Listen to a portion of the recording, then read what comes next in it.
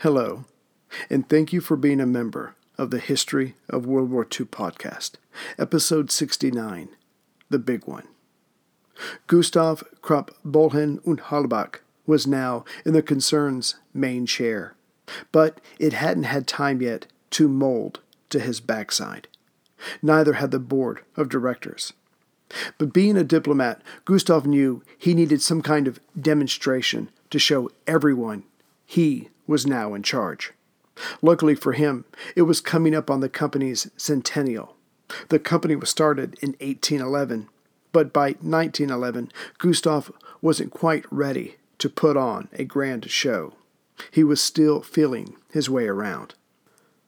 But by the next year, 1912, the Crown Prince of the Ruhr would demonstrate his position by putting on a demonstration of the might of Krupps, with him at its head. And though, in time, those of the works would accept him, the other barons would not, because they didn't have to.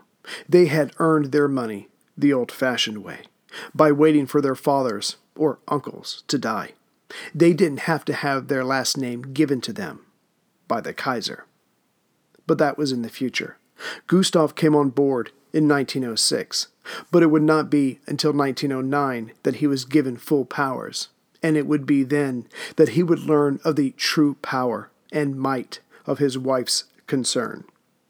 Fried Krupp of Essen, 99% owned by his wife, owned much of Australia's metal industry, as well as huge sections of India, and was the sole owner of a section of islands off of Australia and its vast nickel mines, through a fake French company, of course. But there was more. Krupps had an impressive share in almost every arms manufacturer in the developed world, including British war material makers, and much of those in Austria. But just looking out of his window on his first day at his new job, Gustav had been impressed. The works here used up more electricity than Berlin and more gas than the larger city around it. The works were literally a city within a city. It had its own fire department, police force, and traffic laws. But beyond Essen, the works owned outright pits, quarries, mines, ships, and many other factories that just couldn't fit in Essen. And there were the numbers as well. Gustav was made in the image of Alfred. Such things mattered. By the end of each year, the works produced 2 million tons of coal, 800,000 tons of coke, 100,000 tons of iron ore, 800,000 tons of pig iron. And at its test firing ranges alone, during Gustav's first year, just over 25,000 bullets were fired, and over 48,000 shells that blasted away their targets. These were numbers enough to supply a respectable war, but for Krupp, they were just expendable samples.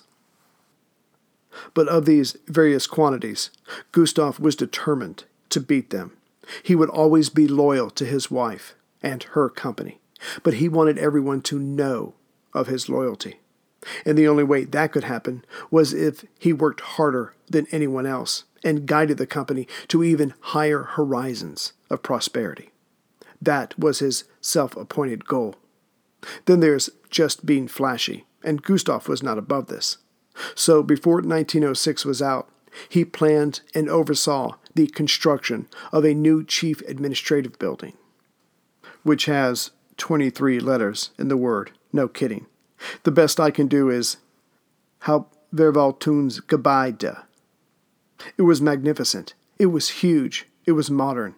It was extremely ugly.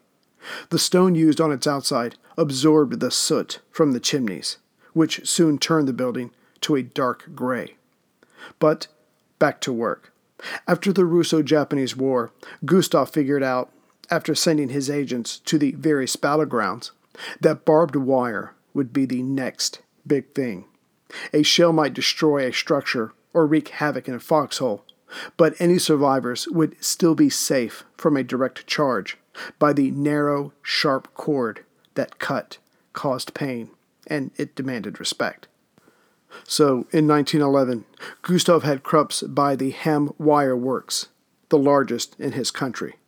By the end of the first year of the Balkan War, his investment was paid back in full. All profit after that was just that, profit. But there was more. Gustav had Krupp buy all rights to the rustless or stainless steel from which diesel engines were made. The works already shared rights to the idea of the engine already. And it was acquisitions like this that made Berta Krupp the richest person in Germany in 1913. She was valued at 283 million marks. In the summer of 1912, it was time to celebrate 100 years of the Krupp family making weapons. For starters, and only starters, some 14 million marks were distributed among the Kruppeneer. Newspapers from all over the world came to witness and report on how Germans demonstrated their pride and accomplishments. There would be 3 days of formal celebrations, all worked out by Gustav, of course. With his wife's shares in his possessions, he was a one-man stockholders' meeting. The Kaiser would be there, of course, with representatives from all branches of the military. These days, because it changed with the times, Wilhelm wore his best naval uniform, and he practically threw medals at anyone who had accomplished anything for Germany. And there was to be a painting commissioned, of course. In it, there's Gustav, standing in front of the crowd, who can all easily fit inside of the reception hall of the new administrative office that I can't pronounce. A who's who in German politics and in the military. The painting is still at Villa Hugel today. But it was the third day's events that were planned to grab everyone's attention, especially the Kaiser's, and give all of Germany something to talk about for the rest of the year. For some months leading up to this event, Gustav had decided that there would be a feudal tournament, a real feudal tournament, with jousting and real lances. To be sure, Gustav's armor, yes, he would be participating, was made up of high-carbon Krupp Stahl. No weapon used that day would be getting through it. The Krupp executives would be dressed as vassals, a telling point, and the Kruppeneer, who had the honor to attend, would dress as serfs. Still, this whole event rather smacked of the days of yore, rather than what the concern brought to Germany now, a string of days, months, and years in which the country was safe from attack, because they had the best weapons on the planet. Never mind that the last joust in Germany had taken place during the reign of Maximilian I, who died in 1519. This spectacle was about German might and love of combat, which pleased Wilhelm to no end. When he got word of what was coming, the All-Highest dashed to his personal suite within the villa, yes, it's good to be the king, and returned wearing not exactly clothing specific to the event, who goes around with clothing like that, but carrying on his person almost every weapon he did have with him. The man could hardly retake his seat in the imperial box for all his cutlery. Then Gustav gave his remarks from the back of a horse, the one thing he did not have to practice for, and prepared to get the ceremonies under way. By his side was his 4-year-old son, Alfred, the heir to everything he could see from his small pony, everything Gustav could see from his enormous beast, and everything Wilhelm could see from his imperial box, and more besides. But the event never took place. As Gustav was about to be hoisted up on his charging steed, a messenger ran up to him to report that there had been a massive rural coal mine explosion. For some 2 decades, the mine managers had been telling those above them that the mines needed to be sprayed down with water periodically to combat not only the ever-growing case of lung disease, but also fire damp, when the air itself had enough dust in it to ignite. Now there were some 110 dead Kruppeneer, and many more injured or trapped. Everything was quietly explained to the All-Highest, and he sadly agreed. To celebrate now, after what they knew, would be unseemly. So, life and work were gotten back to. Gustav, having pored over Alfred's notes, found ideas for other weapons, or improving those already around, for cutting costs, and in general, taking the company to greater heights. The works of Essen, along with Schneider of France, Skoda of Czechoslovakia, Mitsui of Japan, Vickers and Armstrong of Great Britain, and Putilov of Russia, churned out ever deadlier weapons and sold them to whoever could pay. No one saw or considered the downside to this spreading of potential violence. Well, that's not completely true. Andrew Carnegie, the steel magnate, spoke out, and Lenin wrote that Europe had become a barrel of gunpowder. If there was a fuse to this gunpowder, it seemed to be the Balkans, which amazingly didn't bother Gustav. Yes, it was a little too close for comfort, but what bothered him was how many of the battles ended up. Of the various factions in the Balkans, each side had placed orders from Britain, France, and Germany, so there was a hodgepodge of weaponry. The Greek and Bulgarian cannons were from France. The Ottoman Empire's guns came from Krupp, and they had the bad form to lose more battles than they won. This was bad advertising for the concern. Weren't their weapons supposed to be the best in the world? By 1912, the question was openly being asked as the men of the Sultan were pushed around. Are Krupp cannon the best? Is their steel the finest on the planet? But then came a reprieve. The Second Balkan War, when Romania allied with Turkey. The Romanians were hardy fighters, and to boot, already Krupp customers. It was a win-win, except for those dying on the battlefield. Thus was Krupp's reputation saved, and in a larger sense, Germany's.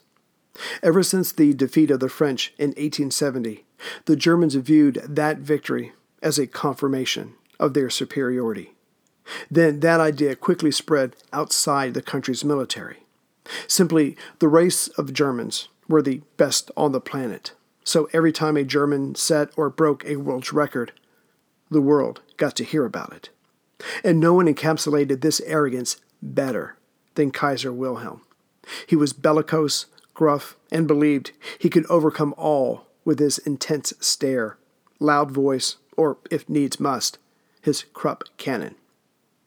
As for the world outside Germany, many believed that the victory of 1870 was either a fluke or that the French soldiers had been mismanaged by Louis Napoleon. Either way, the Germans were not as great as they believed. So, with the ever-growing idea that one day Germany and her neighbors would come to battle, those neighbors and the British were not intimidated. As one British nobleman put it, and the British assumed, like Germany, that they were the master race. The danger now is that in Europe, we have a competitor, the most formidable in numbers, intellect, and education, with which we have ever been confronted. And yet, there is a saying that God made all men, and Sam Colt, the inventor of the pistol, made them equal. Because no matter how strong you are, anyone who can pull a trigger can kill you. And Krupp had done the same thing, but on a massive scale. By 1911, the works had sold 50,000 cannon. The majority of them now belonged to countries other than Germany. Yet somehow the duality of Germany having the best soldiers and Krupp selling their finest weapons to anyone with money continued. Countries as well as people seemed to fear true introspection. The same can be said of the concern. Krupp sold weapons to the United States thinking they would never be at war, but he also sold weapons to Russia, all they wanted, or rather, all they could afford. But since 1907, Russia, along with France and Britain, had formed the Triple Entente. To oppose this was the Triple Alliance of Austria, Italy, and Germany. Yet Gustav continued to sell Russia all it wanted and didn't skimp on the quality or make their weapons heavier than they needed to be, as Alfred had done. When Count Ferdinand von Zeppelin started making his floating apparatus in 1906, Krupp's 3 years later came out with the anti-Zeppelin weapon. And who bought the most of them? France, Britain, and Russia. But the precedent laid down by Alfred that Krupp's could sell to anyone but Berlin must buy from Krupp's was still going strong. Yet the Kaiser did find the strength to put his foot down when Krupp's Kiel shipyards were prepared to build for Britain 8 warships a year. That was going too far for the German Navy. Yet Gustav had been ready to fulfill the orders. So he settled on having one price for the rest of the world and one price for Berlin. But amazingly, Berlin's costs were always higher, sometimes doubly so. And yet the Kaiser stuck with his armorer, not that he had much of a choice. Soon after the British naval deal fell through, it was discovered that Krupp agents had been, for quite some time, bribing military officials in key positions to push for purchasing the work's latest weapons, when what they had was more than enough. Or worse yet, sending reports back to Berlin to drum up war scares, thus generating more purchases of weapons. There was a trial, not that Krupp suffered for it, but right in the middle of it, the Kaiser showed on which side he was by bringing Gustav to Berlin and awarding him Prussia's Order of the Red Eagle, second class. Simply, Gustav, and through him the concern, could not be hampered in any way, because their weapons were the left hand of Germany's inevitable clash with its neighbors. The right hand, the Schlieffen Plan. The story is well known. Count Schlieffen, chief of the German General Staff, worked on his Gross Plan for years, finishing it up in 1905. And some of his final words, he died in 1913, were, "See that you make the right wing strong," emphasizing the need for Germany's right wing to cut through neutral Belgium, brush the coast, brushing all before it aside, and then making for Paris. Yet the Great Plan did not take into account the location of the concern. The Ruhr coal deposits in western Germany that ran for miles to the north, all the way under the British Channel, could not be moved. Hence the works could not be moved. So the German right had to be strong, but the German left had to be strong enough to keep the works going, especially during a war. But more than that, Schlieffen's plan called for the invaders to reach the Channel and so negate any contribution Britain could make there. But to get there, the Germans had to go up to and past the strongest fortress in Europe, the stronghold within the city of Liege in neutral Belgium. Reinforced long before Gustav became the head of Krupp's, Liege had been strengthened by a 30-mile circle of fortresses, all having moats around them, and each one had 210-millimeter guns, which could be drawn inward when reloading, thus protecting them during exposed moments. To combat this area of massive defensive works, Germany had created an army just for this, some 6 highly trained brigades, and with them would be a weapon designed and built by Krupp that would take the world by storm and hopefully negate everything the Triple Entente believed of their defensive positions to the north. To destroy Liege and the Allies' hopes of a successful defense near the coast, Krupp had designed a howitzer. But this one was more powerful than anything they had ever built before, more powerful than any gun on the planet. It was the 420-millimeter Big Bertha. Actually, they built 2. Gross Bertha required 200 trained artillerymen to deal with it, and when it was assembled, and we'll get to that in a moment, it could send its armor-piercing delayed fuse shells 9 miles. In terms of understanding, its velocity could send a shell with the force of 5 express trains, each weighing 250 tons, all moving at 62 miles an hour. So destroying the fortresses at Liege was not the problem, not for Big Bertha, but it had to be moved. That was the problem. The Mark I Bertha, if you will, had to be broken down into 2 sections, which required a train each to move it. And even once assembled, it had to be encased in cement because of its recoil, which meant that when it needed to be moved for the next target, it had to be blasted out of its base. But like Schlieffen, Big Bertha's main engineer reworked his plans year after year. By 1914, the gun could be moved in its 2 sections on wheeled carriages. After a successful testing, the Kaiser was even more arrogant and bellicose. Then came the assassination in Sarajevo, to which Wilhelm gave a blank check of support to Austria-Hungary. The Kaiser then notified Gustav, who replied that their enemy's cannon were inferior and Germany's had never been better, which was true compared to Big Bertha. But Gustav had been busy for years selling his best products to whomever could pay his price, which was normally lower for foreigners.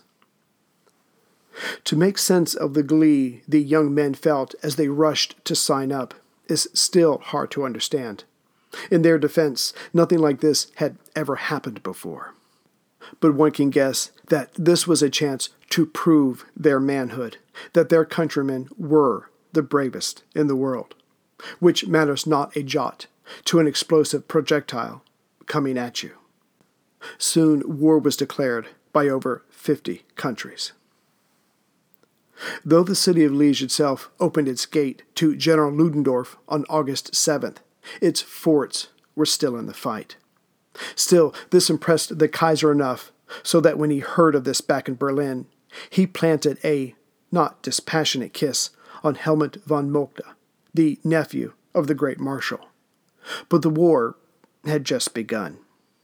Behind those Belgian city gates were still 30 miles of defensive works, and the soldiers within Liege had held up the Germans for 3 days already, which meant that 2 million German soldiers behind them were still not on their way to the coast. So Ludendorff called for Germany's surprise weapon. Yet here was the rub. They were still in Essen. 2 days later, they were still in Essen. Yet working through the night, every man-jack possible, or man-croupineer possible, was on the job, loading the 4 sections of the 2 guns onto trains. Finally, by the morning of August 10th, they set out, only to be stopped when the Belgians blew up a tunnel. The trains sat there, only having gone some 20 miles. The tunnel was beyond repair, and the Germans were forced to go on the defensive. Those guns had to reach their destination 20 more miles north, or the entire Schlieffen plan was doomed. So the offloading began, but the men around the 4 trains did not have the equipment that Essen did. Horses were confiscated, cars were used, men's backs were put into the effort. Really, the guns only had to go another 11 miles, as their shells could reach 9 miles more, but that was still another 11 miles. Through the night and the next day, the men strained to pull the gun carriages forward. By August 12th, one of the guns had reached the necessary distance. It was assembled by the 200 men with it. Then moving 300 yards away and getting as close to the ground as they could, the order to fire was given. The ground shook. The shell was sent a mile into the air, and it stayed there for a minute before hitting its target, Fort Pontis, right where it was supposed to. First, the shell, with this momentum, pierced the layers of concrete, its time-delayed fuse waiting. Then it went off, and then steel, concrete, and body parts rose 1,000 feet overhead. Minutes later, the next fort was targeted, Fort Longines. It, too, disappeared after the smoke and debris drifted away. Within 48 hours, every fortress protecting the northern and eastern moats of Liege, was in shambles. The German First Army, the Army of the Meuse, was on the march north.